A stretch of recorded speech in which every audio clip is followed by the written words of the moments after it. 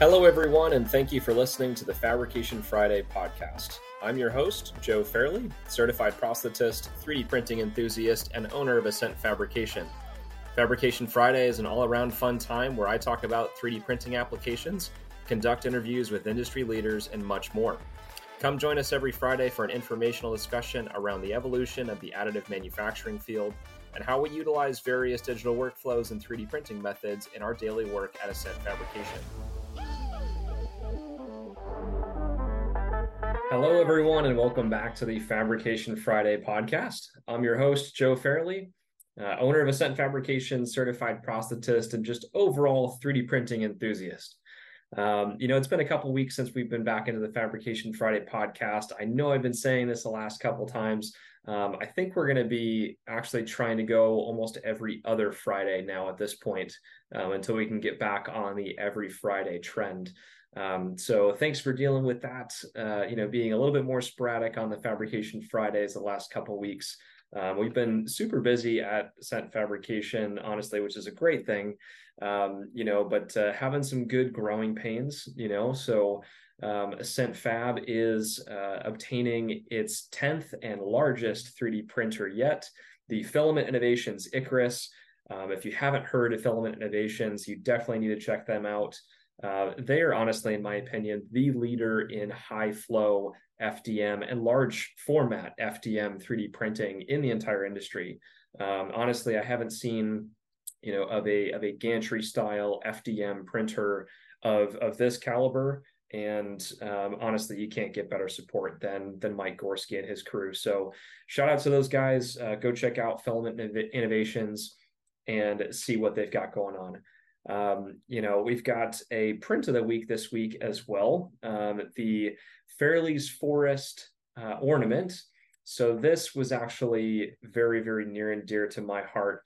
This ornament, Fairley's Forest, comes from my grandmother, actually, who is an artist, and came up with this kind of family crest, if you will, that she drew out by hand, and then she had put on a couple different items around our house, maybe a trivet, pot holder, a couple of homey items. So I recently just visited my family this past weekend for my grandfather's 90th birthday.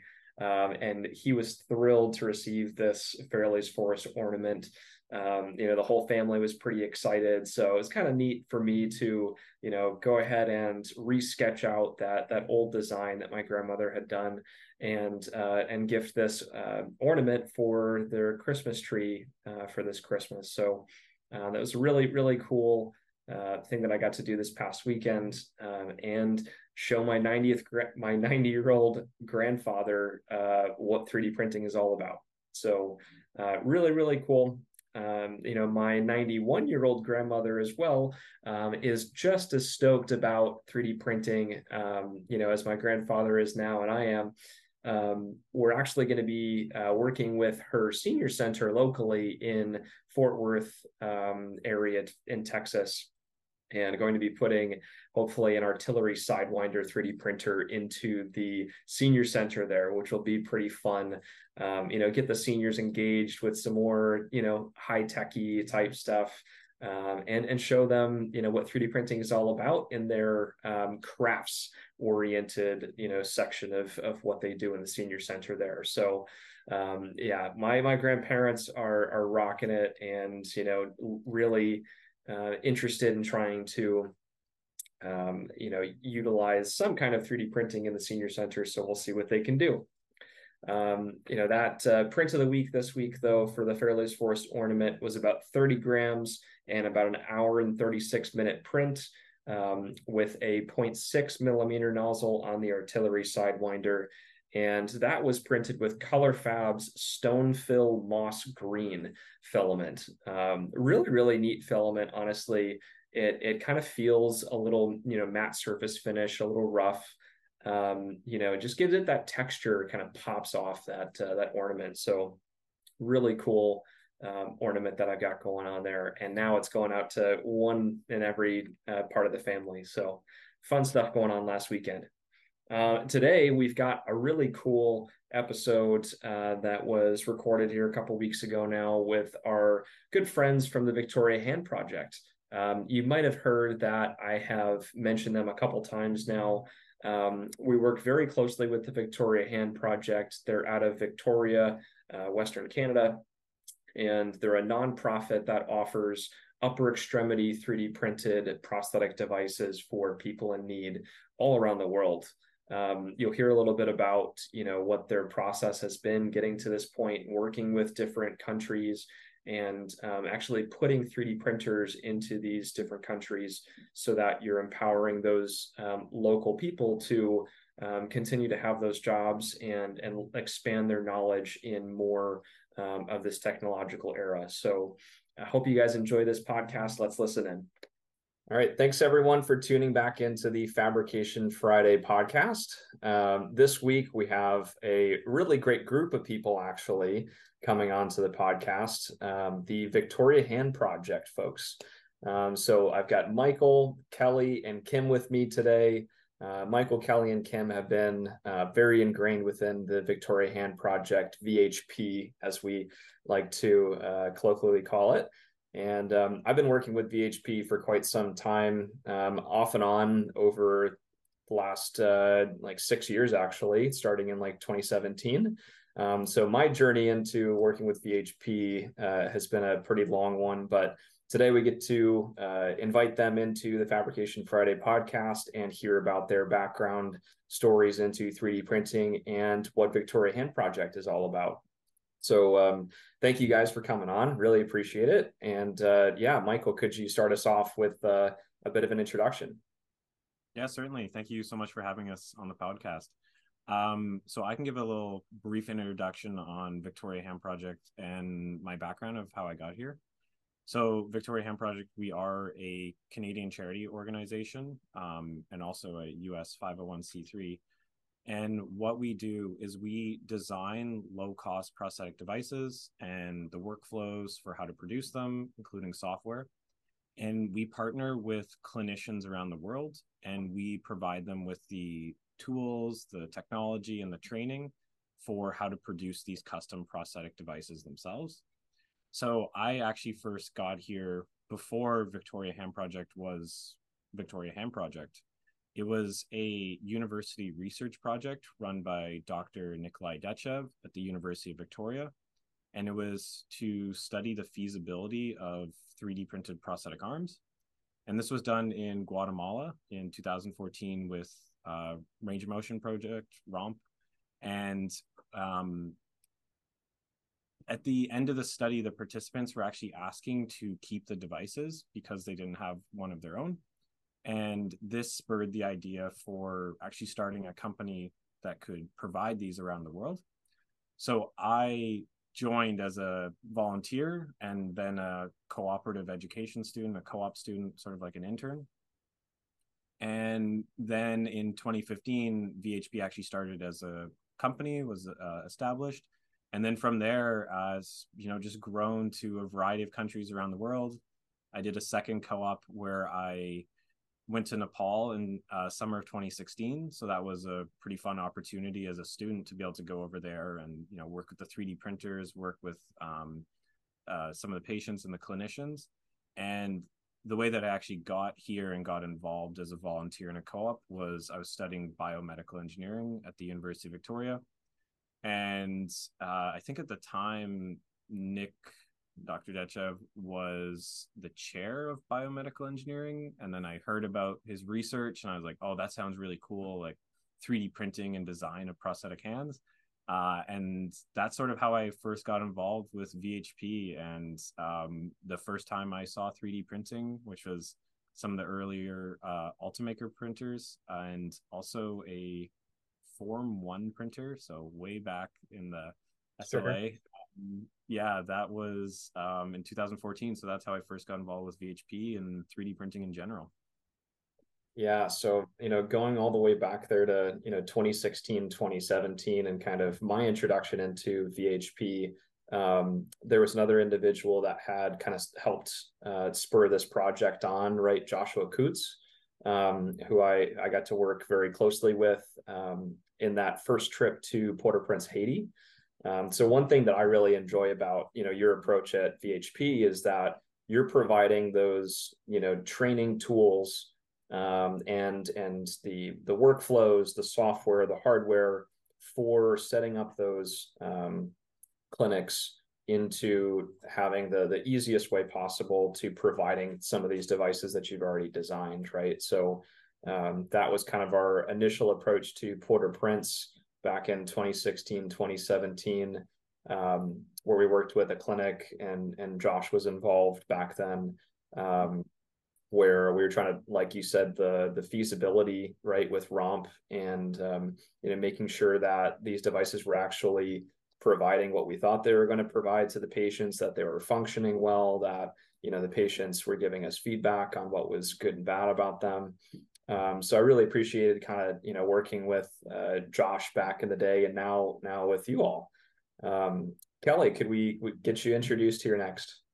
Absolutely. Hi, everyone. My name is Kelly. I've been involved with Victoria Hand just a couple years after Michael did. I started in 2016, so right after Victoria Hand Project had just been established as a nonprofit entity. My background is also in biomedical engineering, so I kind of ran into Victoria Hand Project by accident initially. As a student, I just saw that this project was happening. It was based on campus since it was born out of that research project. And I thought this is such an interesting way to kind of apply the skills that I'd been learning in biomedical engineering and also be able to give back with that really incredible humanitarian aspect of knowing that the work you're doing, people are actually benefiting from that and it's changing their lives in a lot of ways. So when I first started out, I was doing a lot of little tasks. I was doing website, I was redoing the website, I was editing photos, I was assembling a hand, but the volunteer team was so small at that time. I would assemble a finger, I would assemble a second finger, and the co-op student would steal it to use it for something else. And I would assemble another finger and another finger, and it would get stolen again. And so finally, I think after 2 years of volunteering, I was able to complete my first hand assembly and monumental moment. And yeah, so I volunteered for a couple years, and then I was able to also do my final cooperative education final degree work placement at Victoria Hand Project. And that was a really incredible time to be working with Victoria Hand Project. We just received a grant from google.org, which had allowed for rapid expansion to a lot of our different partner clinics. So there was a lot of work going on, making sure that these partner clinics had everything they needed. There was also a lot of work happening with designing the hand and trying to make sure that it was more durable and more functional based on the patient feedback that we were getting from all of these new people that were receiving the hand. So I remember as just a little undergrad student, my first project was designing a force doubler mechanism for the hand. So it was a very simple block and tackle slider, mostly 3D printed with a little metal pulley, and it was ideally supposed to double the pinch force of the hand. So that was a really cool project to work on. And it was really neat as a student to then see that be incorporated into the hand design and be used all around the world. Yeah, so after my co-op, I continued to volunteer with VHP kind of throughout the rest of my undergraduate degree.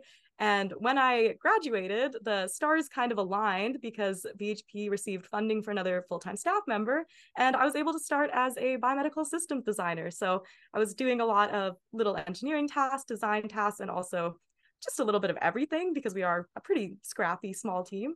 And yeah, a couple years later, I've now kind of moved into my chief operating officer position. I'm doing a lot of coordination with our partners, overseeing of operations, and then working with our design team to do all that product development and everything. Yeah, it's been an incredible ride, and it's been so cool to see how much has changed even in the last 5-6 years. So yeah, you're wearing a lot of hats then too, Yeah. and definitely a very dynamic team over there at VHP. It's awesome to see just the amount of engineering that goes into that single prosthetic hand, right? And then of course all the other components aside from that. So yeah, I've always been very impressed with that design and how it's been iterated upon over the years. So really cool to see that evolve firsthand, pun intended, firsthand. Right? Yeah, Kim, would you introduce yourself as well? Yeah, of course. So my name is Kim, and I'm a mechanical systems designer with the Victoria Hand Project. And I became involved with the project in, I think it was fall of 2019. I was an undergraduate student at the time here at the University of Victoria. I was studying mechanical engineering. and there was UVic was putting on a health hackathon event. And so it was an event that a bunch of different companies approached UVic and had this project that teams of students could work on. And so me and 3 of my colleagues, we collaborated to design this personal assistive writing device that was compatible with the Victoria Hand. And so we did that through using the 3D printing technology that VHP had in their lab.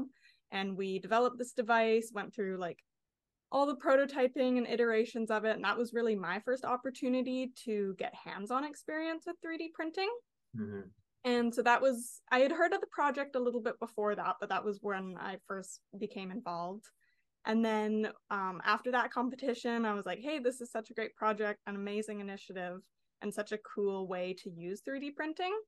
And so I continued volunteering up until, I guess it was only the following summer 2020. I was a co-op student with the University of Victoria, and I did some part-time work here with VHP. And then in fall 2020, I did a co-op. It was my 5th co-op in my undergrad. And that was where really got to get like hands in on the 3D printing. Right. So through that term, we were kind of developing the VC300 had just come out and been released the previous spring. And we were working on the new small hand with the laser cut parts. So that was such a great hands-on, no pun intended. Gonna be a lot of puns in this episode. Yeah, I think we just this is great.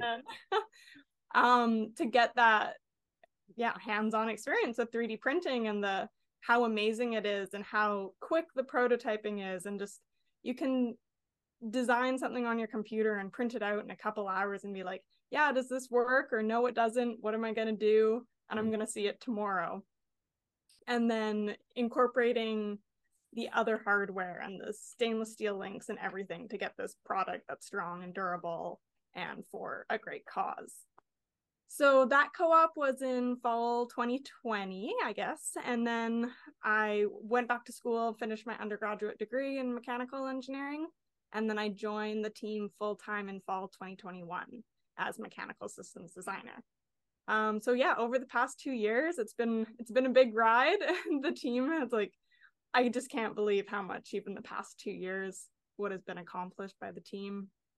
And so a lot of my day-to-day operations is working on the design of the hand, the software that goes along with creating our hand to make it easier for the clinicians. And yeah, that's kind of my day-to-day. So yeah, no, there's definitely, again, a lot involved with putting together this team, putting together all the nuances of not only coming up with your own device, but then, being able to actually scale that out to other countries, right? Michael, how many countries are you involved in now? We're in 11. Sorry, we had 2 countries added this year, so it's trying to remember the number. Sure. But I'll just list them off because that might be easier. Yeah. Nepal, Cambodia, Guatemala, Haiti, Egypt, Uganda, Kenya, and then we also expanded to Pakistan in May of 2023 and Ukraine in June of 2023. And then we also work in Canada and the US, and we work in the US partner with AscentFab. That's right. That's great. Yeah, we're starting this out, hand by hand, coming up with, which was kind of funny, right? The first order actually is going up to Canada, but over on the eastern side of Canada. So, it's still closer to me than it is to you, I guess. But yeah, I guess that just, proves a point that, we've been working really well together and have this very similar mindset approach around how 3D printing can be implemented in these places. So, and this could be a question for any of you here, but in your eyes, why do you see this technology being best utilized in some of these third world countries, war-torn areas? Why has it been a central approach and theme for VHP to go to these places and help empower those people to be able to use this technology for their own patients? So Victoria Hand Project is primarily focused on amputees in need of a prosthetic arm who are facing barriers to care, whether that be cost, whether that be location, or whether that be a lot of the challenges that come with a lot of these war-torn areas with conflict. And I think 3D printing has really allowed us to do the work that we do. In a lot of the areas we work, traditional prosthetic care is very expensive. It's very timely, and it requires a lot of specialized labor to do. And a lot of these people just are not able to afford that care. So one big advantage of making our hands with the 3D printing is that we are able to keep the costs extremely low, especially for the terminal device. We're able to manufacture everything. And we also give a lot of that power back to the clinicians that we're working with.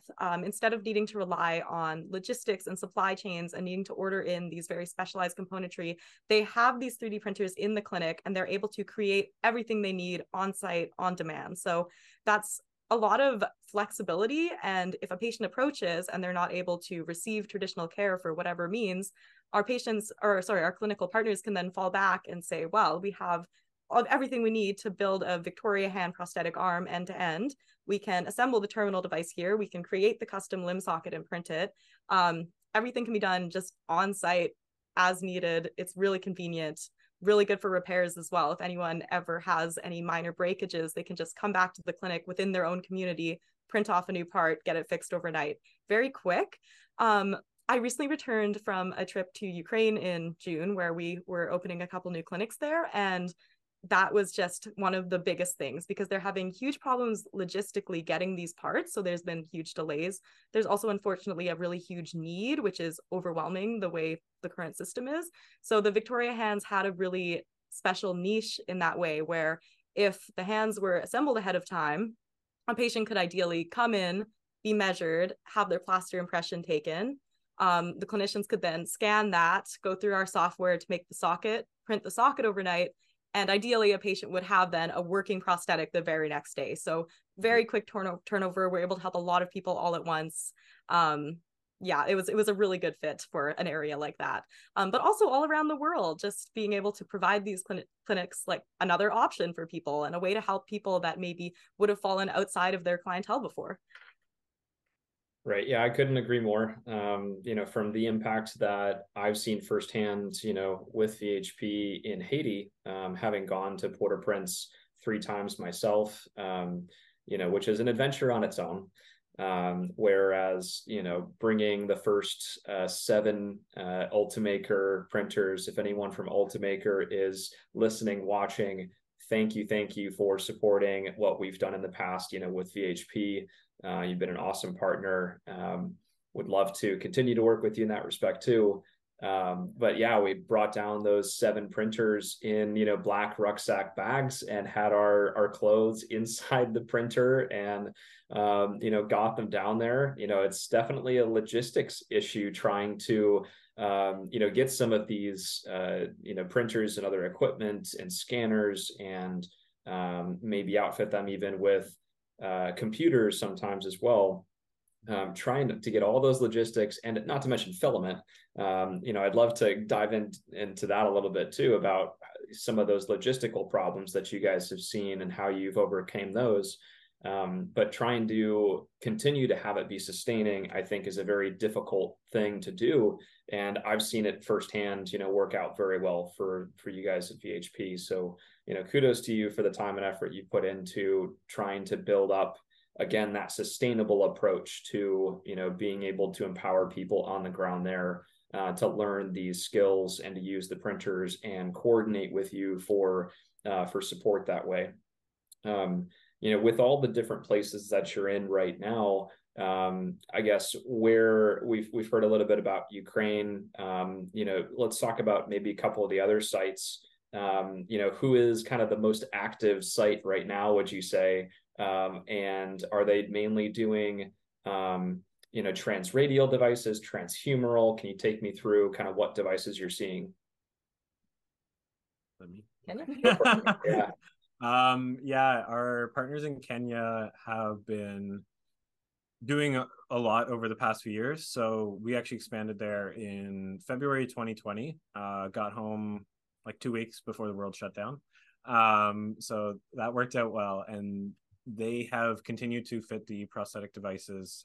Obviously, there have been some delays due to COVID, but I think they said last year they fit like 50 Victoria hands.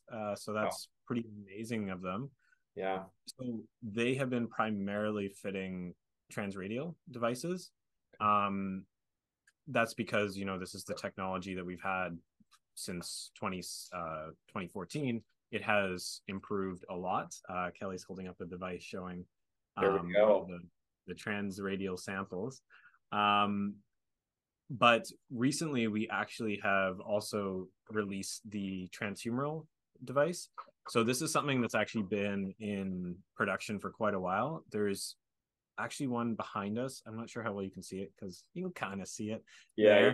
Oh, the old one? Yeah. There's on Spotify here or something. You definitely have to go to YouTube and check out the video. Yeah, you gotta zoom in there. It's on the wall in the back, but we tried to do like a rubber ball and socket elbow, sort of like how our wrist operates. But unfortunately, when it's locked down, like the elbow is closed, and then somebody has weight in their hand, with that, like the torque that's on the hand, it would rip the rubber out. So we had to go back to the drawing board, and it was only really by implementing laser cut stainless steel links into the hand and other parts that it made it possible to make a strong and durable elbow. Mm-hmm. So Kelly's actually holding up one right now. So everyone should just check this out on YouTube so they can see everything. And it's just a ratchet and pawl mechanism in the elbow. And so that made it possible to have a strong enough mechanism for that. And then also with the software that we've created that implements with Fusion 360 and sort of like a front end and will automate the process of creating the prosthetic devices. There are people that can go through that process and it would be very straightforward for, like yourself, Joe, has a lot of experience in CAD, but many of our partners around the world, it's when we work with them, it's really some of the first times that they actually see 3D printing or CAD. So to just be like, go through this workflow and, have to do all this stuff. And I think, Kim, you said it took you like 40 minutes in the past, or like, I don't remember how long before the software. Before the software. Yeah. Even maybe upwards of 40 minutes, an hour, especially for a transhumeral system, which is a lot more complex to create the socket and other parametric components. Right. Yeah. Right. And then now with the software, it makes it much easier because we'll automate and step through the workflow. And then it can be like 15 minutes or so to produce the device. And then Kelly, do you mind holding it up again? Yep.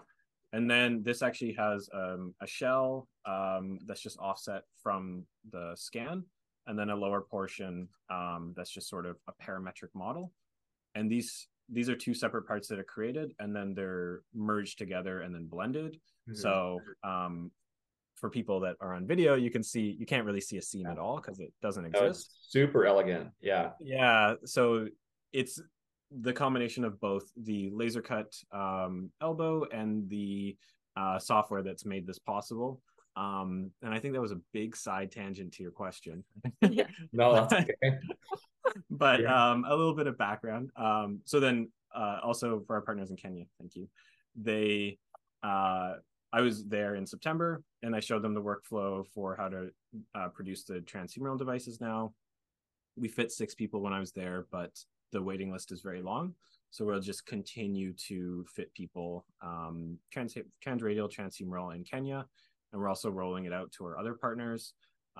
We have talked about Ukraine a lot earlier in this conversation, but there is a great need for transhumeral devices due to the nature of many of the injuries that the soldiers are facing. And there aren't many transhumeral solutions.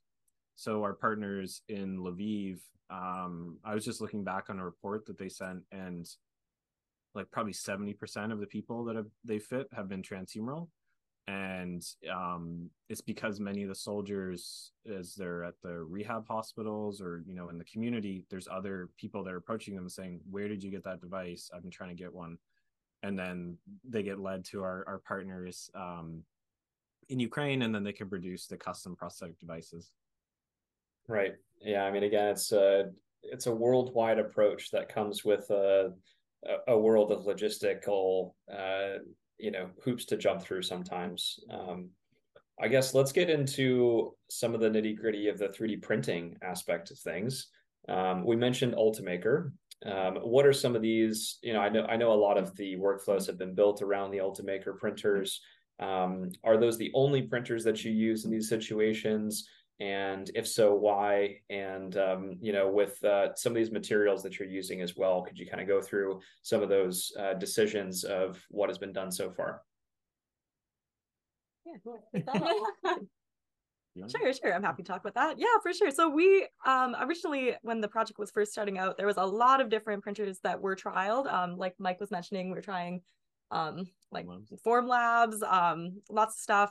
We found that FDM printing worked a lot better in these prosthetic clinics just because they were so dusty and they weren't as sensitive as other printers might be to lots of debris and change in temperature and all sorts of things like that.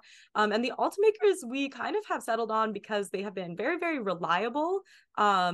And we're able to give them to our partners all around the world who don't have that 3D printing experience. And they're able to use them very consistently without them breaking, without needing to fiddle around a lot. And of course, a lot of that is Victoria Hand Project behind the scenes will go through and we try to make it as usable as possible. So all of our hand parts have pre-sliced G-code that we've made sure to mess with the settings, make sure that they will print consistently. And we also have the same printers that our partners will have in country. We have mirrored printers here in the lab. So if something's going wrong, we can kind of have something right there that we can look at, we can open, we can take apart. And then hopefully much easier for remote fixing of these printers and everything like that. So we really love using the Ultimaker 2 Plus Extendeds. They were our favorite printers. They worked so well. They were easy to service. And they were tall enough to fit the limb sockets, which are sometimes really long, depending on the person's arm length. Yeah. And especially with the transhumeral, our over-the-shoulder patients, those are really, really big sockets. So we at Victoria Hand Project were devastated when Ultimaker discontinued the 2 Plus Extendeds. Yeah. We said, no, those are the printers that we use everywhere. We wish you would bring them back. So recently we were really happy that Ultimaker did, they relaunched the Ultimaker 2 Connect. So it was the 2 printer, which we knew and loved, but it had Connect capabilities. So you could connect USB sticks instead of SD cards. It had Wi-Fi, everything like that. But unfortunately, it's still short. It was the little cube. So right now we've been scrounging the internet trying to find as many 2 Plus Extendeds as we can. But going forward into the future, we know trying to look at that similar price point, we will probably have to branch into other printers that are available. So it's definitely been on the horizon for us just to see what's available out there. And especially in a lot of our clinics that are really busy and fitting a lot of people like Kenya, like Ukraine, they really need more printers right now to be able to keep up with that demand, especially with those, big upper limb sockets. Each of those patients would require 2 big prints because it's the forearm and the upper limb socket. So yeah, we're trying out a couple different things. Maybe Ultimaker will have a nice price point, taller printer in the future. That would be really, really great. Because we have found, just great reliability with these printers and being able to know that they'll print what we expect all over the world. As for filament choice, I don't know, Mike, do you want to talk a bit about the PLA we use and everything like that? Yeah, so right now we're using the BASF Forward AM Pro 1 PLA, and we are very grateful because Forward AM does support our work around the world through filament. We are using PLA because we found that it is much easier for our partners to print with. Since I mentioned some of them don't have the experience with 3D printing, if we start to give them other materials that we know will have applications in various parts of the hand or the system, it might be more difficult for them to print with. To be honest, we have tried printing a lot with polypropylene for another project, a research project, and it was giving us a lot of trouble. So we're thinking, to give that to our partners, it might be difficult. But we also know that the materials, the printers, and the slicing software are improving. So it's something that, we try to keep up to date on and seeing if, there are components that could be made using other materials. Also with the PLA, the material that we're using, it can be against someone's skin for long periods of time. So if somebody's wearing a device without a liner, we can feel pretty comfortable that it won't have adverse effects like ABS or some other materials. So that's primarily why we're using the Pro One PLA. Also, we print all of our systems in black. So Kelly was holding some up, and there was the black trans radial system. What we've actually found by doing material testing, since we are at the university, we can do lots of strength testing. The black material is much stronger than other materials. This is sort of what we found in our results. We think it might be the additive for the coloring. And then we also will just paint the device after to closely match someone's skin tone. So the device that Kelly's holding right now, it is a black system, but it's painted. And many of the users around the world will ask that it is painted, just so it's more subtle. Also, if we are printing in different colors of material, like sort of skin tones that I remember LimForge was doing before, it becomes very difficult to stock them around the world, stock the different colors. So inventory gets very difficult. So that's sort of why we're going down this path right now of just painting the devices, and then we can get also more variety of colors and skin tones. Yeah, definitely makes sense with more of the availability in a local setting of having spray paint or other paint more readily available, in many more different colors than trying to stock 6 different shades of skin tones in either flexible filaments or rigid filaments. So definitely a nice approach to being able to provide people, that little personalization touch to it as well, and more subtle touch, right? Because what we found with some of these devices as well is that, some people really enjoy the fact that it is 3D printed. That's a wow factor to it. They want it to look almost as gadgety as possible. But then there's the other half that want it to more blend in and just be able to fill up their sleeve and, have it even be more cosmetic in nature in some ways. So having that, skin tone approach definitely adds that next bit of human nature to it. Now, I guess with the Ultimakers, we talked about the filament with PLA. Because I've had experience printing it and using some of the arms, I know that these parts are extremely durable. But I guess could you go into some of that nitty gritty of like how much can it actually hold? Have you guys done any poundage testing and breakage testing on some of the finger components or wrist components, elbow components? And I think it's good to note that, again, 3D printing might not be the answer for everything, for every part of the device. You mentioned laser cut metal parts in parts of these hands. So I do think that adds, just a little bit more of that strength to it. But yeah, could you touch into those details a little bit? Sure, yeah. So up until 2019, the hand was, other than the hardware and the pins in it, it was entirely 3D printed. And then over the years, we did, of course, receive reports of breakages of the finger or different areas in the thumb. And so here, Kelly actually has some old hands, so we can do a through the history. So this is also why everyone listening should check this out on YouTube, so you can see these super cool old versions of the hand. So this was actually the first 3D printed hand. So this was almost an exact replica of the hand that Dr. Nick Dechev developed in his master's, but it used the 3D printing technology to make it low cost and accessible and affordable.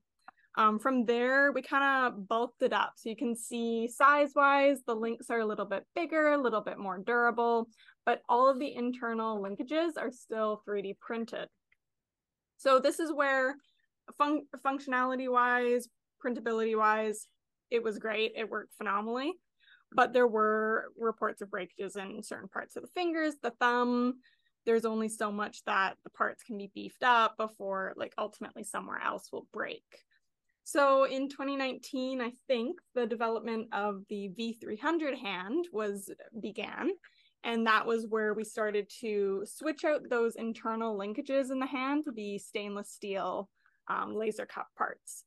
So this allowed some of the hand parts to be shrunk down a little bit, and then the laser cut would be encased by the 3D printed. So the stainless steel part was really what started to carry that mechanical load and make the hand more durable.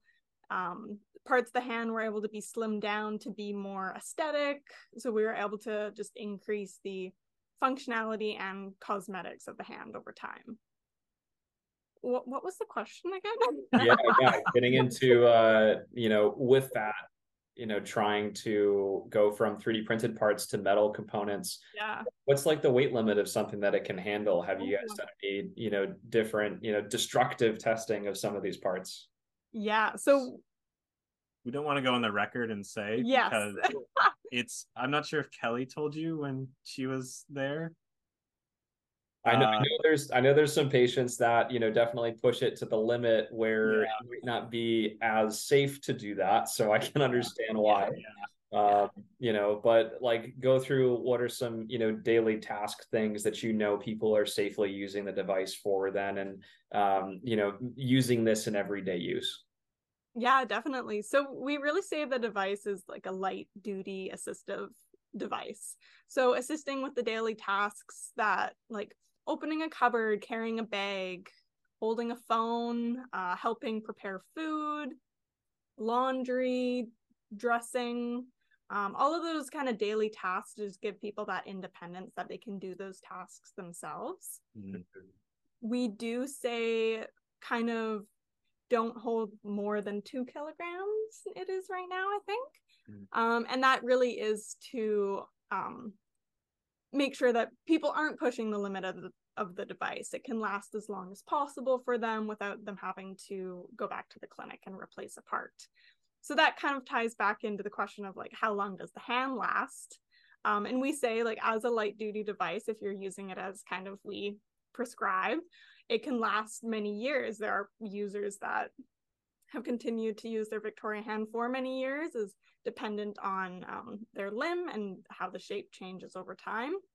But that also is one of the benefits of 3D printing, of if their limb shape does change over time, they can go back to the clinic, they can get a new socket printed off, but as long as their hand is in good shape, they can just get their old prosthetic hand put onto their new socket. So really increasing that adaptive and accessibility. Right. Yeah. Have you had then some patients that have, swapped out sockets maybe and kept the same hand? Do you know if that's happened? Yeah. I think you especially, I'm thinking of the one in Egypt. Yeah, there was a younger boy that he was sort of first fit with an original, or not original, but an earlier version of the hand. And then it was actually the V200. So it was that one that Kim showed of the painted, where it's like sort of the thicker links, pre-metal links. And he was able to get one of those. And then as he grew, we understood that he got a new socket as well. So that is really the great part about 3D printing is, you can produce a new socket very quickly and easily. Also, it's easy to make the adjustments. If there are pressure points, then people can heat form areas, makes it much easier for that. And then also doing check sockets and stuff like that, which Joe can obviously talk more about as the sure. But yeah, it's definitely adding in those capabilities for the sockets. People commonly ask us why we don't injection mold the hand. One thing is the cost would be extremely high for getting those molds made, but we are printing the socket in country anyway. The printers are there, they're working every day, producing the sockets, and then the hands are just another part as well. It can easily be 3D printed, and it also allows us to make rapid changes and then just send new files online. Yeah, and I guess expanding on that, it really gives us as designers the freedom to make those iterative changes based on patient feedback really fast, and also get them back to the clinic incorporated in the workflow really fast, because we can send these files across the world instantly and they can just print it out on their printers instantly. So it's a pretty incredible kind of international collaboration that is made possible by having these machines that can just make something appear from nothing, really, right on your desk. Yeah, no, it's super powerful to see how you can work with people from afar. One person that's near and dear to all of our hearts here from Port-au-Prince, Mr. Cindy Laurent. We've worked with very closely in the past, with the VHP system, and down in Port-au-Prince, he had his own prosthetics and orthotics clinic. While everything was still somewhat stable down there in Port-au-Prince. And you were able to help him out, send him filament and send him some designs for devices. I was able to work with him remotely, right on the video call screen, and go through these clinical aspects of what the patient needed in their socket or other device. And then we're able to just send him a G-code and go ahead and hit print, right? I think taking that barrier to entry education wise on every single part of 3D printing is also why this is so powerful to implement and scale in these different areas, where you guys have done so much development work. I don't even know if you've racked up the number of hours that each of you has been 3D printing now, but I'm starting to stop counting. With all that experience, you're able to push that out to all these different partner clinics worldwide, which again is hugely powerful. And 3D printing is enabling that, right? With the 3D printing aspects that we haven't touched on yet, like which are more involved, that probably these clinics aren't really going to be diving into, like slicer settings. Right. I'm sure you guys are printing, day in, day out, and maybe still tweaking some of these designs with slicer settings a little bit. You want to talk about kind of that little journey and, hopefully not too many times banging your head against the wall, but, there's always failed prints, but. Yeah, there was a little lag there, so we didn't actually hear what the question was. I think you said print settings, and different. Yeah, I guess getting into the slicer settings a bit. What's kind of your iterative process to print something out that's durable and intricate? Yeah, so we are using the Kira slicer since we are using the Ultimaker printers. I'm sure there's some listeners that'll say, why don't you use this one? And part of it is our partners know how to use it, so it's easy for them. So to throw them a new slicer at them might be a little difficult. So for our settings, as Kelly mentioned, we do prepare the G-code set. So we'll lay out all the parts. We will use some of the modifier meshes as well. So we can select various parts of the pan. If there's the finger links, we can select the areas where we want this to be 100% infill and the rest can be 50. And, by having those variable infill settings, it can add the strength and durability where we need it, where we found that it might be more prone to failure. While, we don't want it to be all 100% because that uses more material, more weight, more time. And also, since it is a prepared G-code set, we can do all that here in Victoria. And then we don't need to have our partners, needing to do that themselves. They don't need to, have a modifier mesh and trying to align it and stuff like that. Like that would be quite annoying for them and quite tedious. So by having all of those prepared sets, we can just, give it out in the software, and then they can print it off and not need to worry about that. There are the sockets as well, which, since they are custom made, they are exported from Fusion 360 at the end of the software as a STL, and then the partners can just import them into Kira. They can slice them with the Kira profile that we have, and then just have it ready for printing. With the transhumeral, there have been some new settings that have we've had to figure out. Part of it is, Kelly, do you mind? That's right. Yeah. Thank you. So in the elbow, there is the rotation point. And we actually have had that break out of the forearm.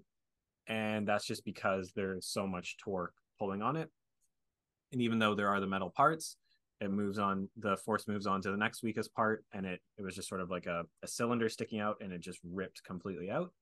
So now we're like, okay, that area now needs to be 100% infill. We obviously can't make the forearm socket 100% infill, because it would just be heavy. It would take days to print. So then it's just some export settings that we've been able to figure out where you can export, this cylinder as one part and the forearm as another part, merge them together, and then just select that cylinder in Kira to be 100% infill. And it's just sort of like,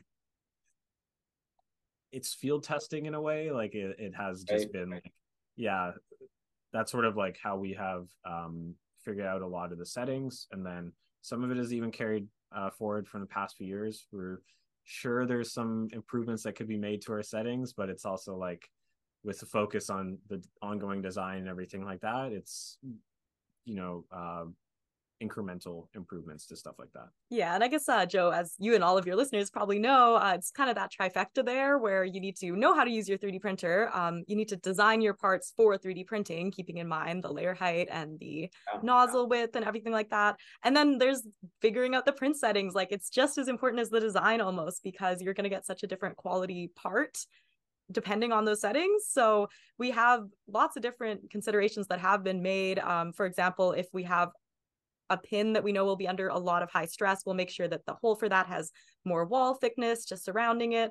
We have different sets for the different parts of the hand that will be adjusted accordingly. And so I feel like that, with those mixed modifier meshes where we're able to highlight those very, very specific areas to change the print settings, it's nice to have these kind of locked down.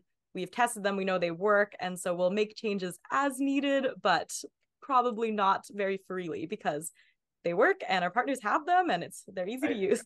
Yeah. Right. Yeah, no, I would agree. I mean, I think, we've been printing out parts, with you guys now for, I guess, a couple months since Kelly came out and visited us here. And yeah, we really haven't seen much need at all to change any slicer settings. We're a little bit more advanced than the average user, so we could probably always nitpick things a little bit, but they're super durable parts, super easy to print, and we know when we're just sending it to the 2+ Connect from Ultimaker that, like you said earlier, it's just going to work. So I think, again, that's kudos to you guys and your team. And all the development that's gone into that, because that's no joke. There's a lot of hours, spent figuring that out, and that iterative process of seeing what works in practice and what doesn't as well. From a mechanical standpoint or a logistical standpoint as well. So I definitely think there's a lot to be said for the process that you've come up with. Yeah. So with the partner clinics that you have right now internationally, what's kind of your initial process for bringing on one of these partners? Is it something that you go seek out? Is it something that they come to you first and you kind of assess if they're a good fit for it? Can you take me through some of that thought process? Yeah, definitely. Sorry, do you mind if I give this back? Thanks. So yeah, with our partners, people normally ask how we find our partners, and most of it has been personal connections. So I use this example quite a bit, but there were 2 students that were studying mechanical engineering at the University of Victoria from Nepal, and their father started a orthopedic hospital there. So that was a natural bridge into Nepal and working at the hospital. The Limb Care Nepal, who we work with, they were based out of there. Now they've moved on and had separate space, but it allowed that partnership to begin. And Aman and his team have been doing amazing work over the past few years.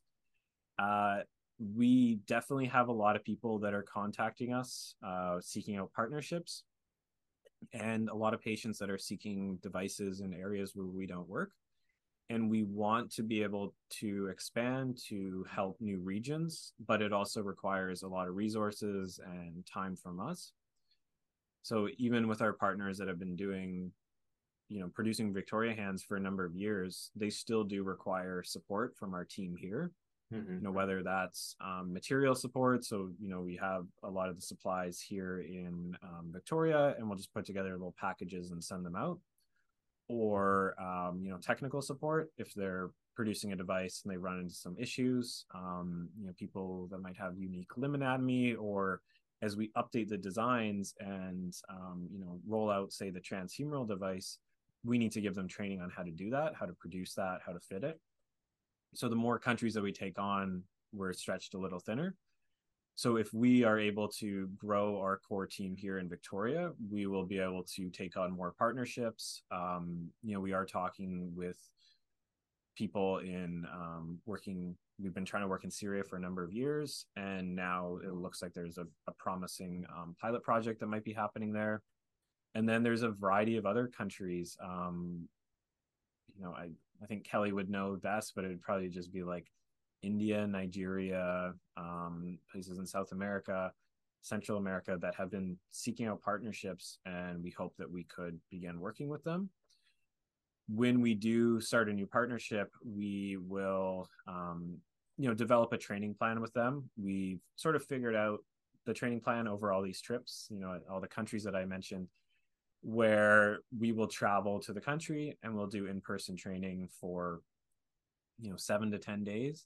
We will walk them through how to use the 3D printers if they've never used them before, how to assemble the prosthetic hands, go through our software, all aspects of that, and we'll do a few fittings, and we'll sort of run through it a few times just so it really sticks. And then we continue to provide support from here in Canada.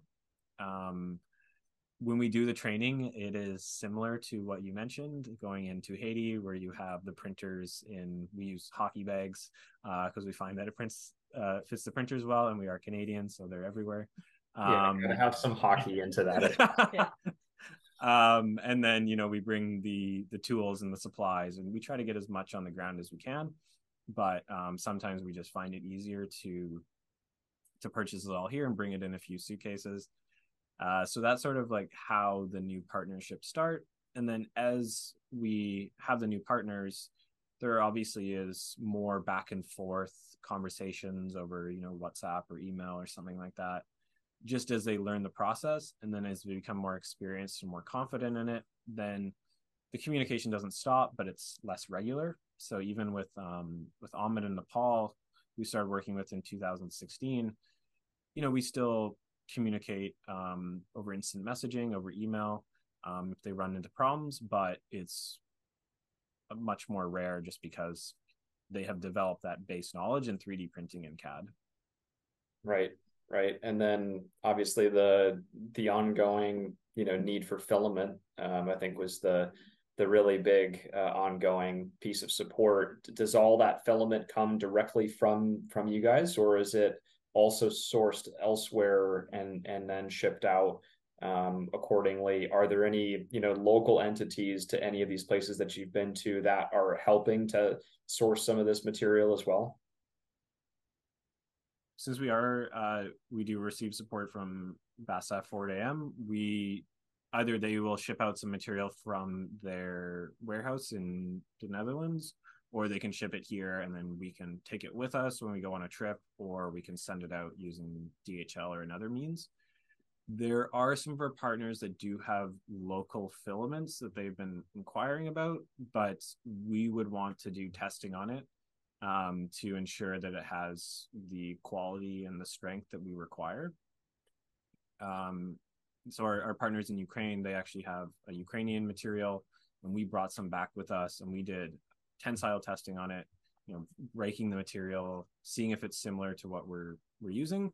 And we said, okay, that could be good for some of the sockets and not the components with a high requirement for tolerances, like the fingers. So it allows them to source them locally. They can, get it much quicker usually, and also usually it's inexpensive. But then for some of those finger parts, the hole tolerance might change, and then the pins are falling out, or it might be too tight and the hand doesn't function properly. So that's why we're like, okay, use this material that we know will work. We've designed the parts for this material. And then also made me think of some of the laser cut parts, which we have manufactured here in Victoria, and then we'll ship them out, just in a box with DHL, whatever we need. Keep on shouting out to DHL for some reason. DHL sponsor us, yeah. please.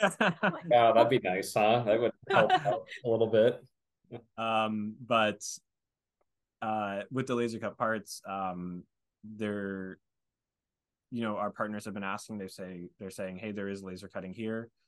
Can we laser cut the parts? And it would be the same where if they are to cut them locally, we would want to first figure out the hole sizes that are required, because variable by machines, and then just like some test cuts, and then if it is fine and the quality is consistent, then they could cut them locally. But it's something that we don't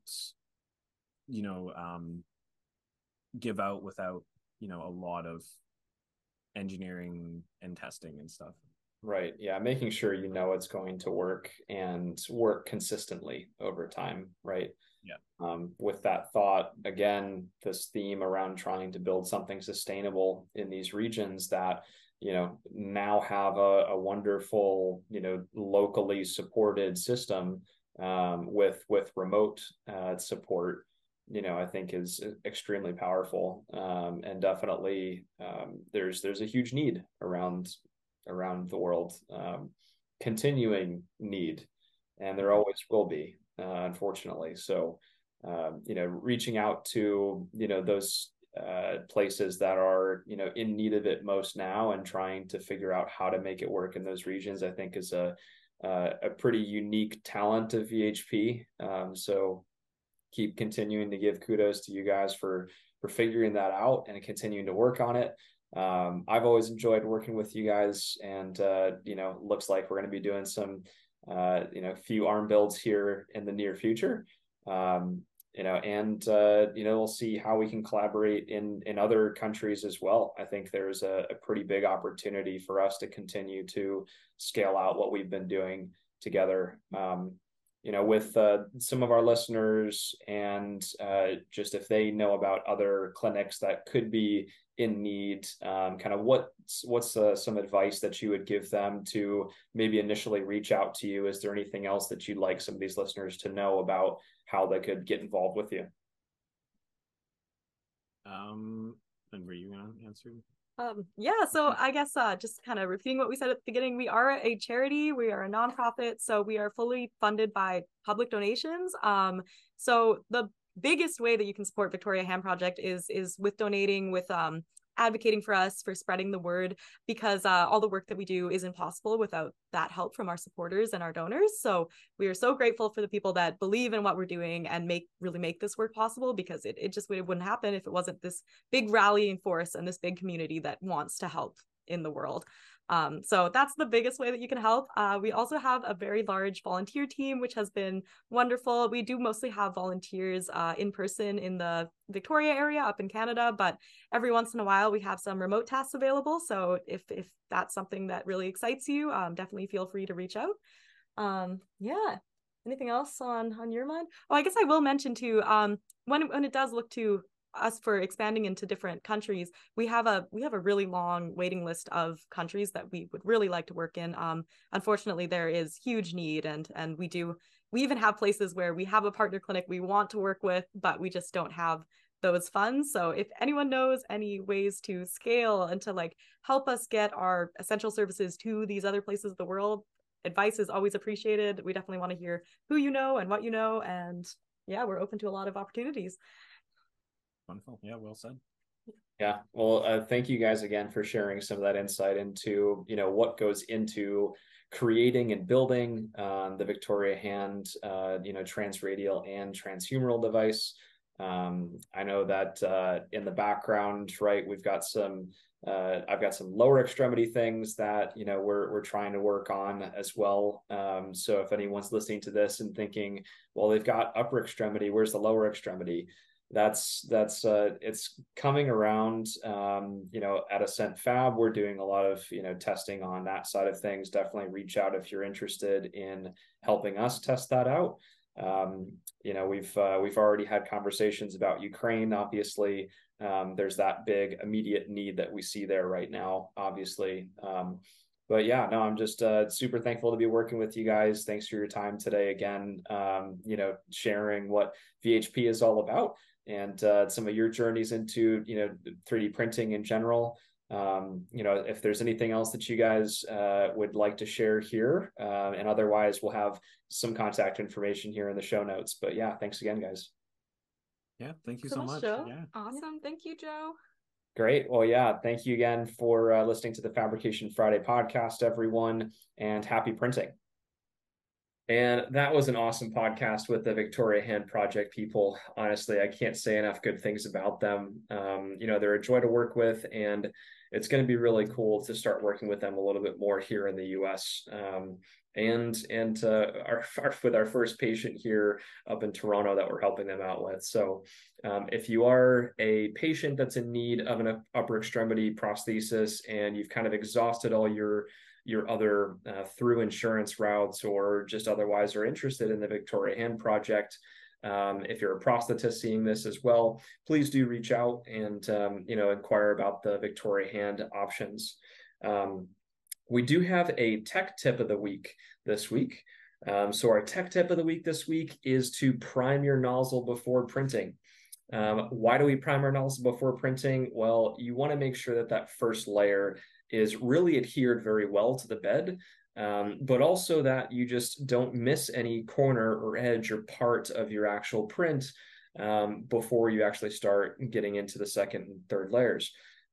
So what you can do to prime your nozzle is before the print, purge material through it. Make sure that you get out all of any old material that was inside the nozzle before that, and that you see a nice steady stream coming down throughout from the nozzle. If the stream is coming out to the side a little bit, then that might indicate a nozzle blockage partially.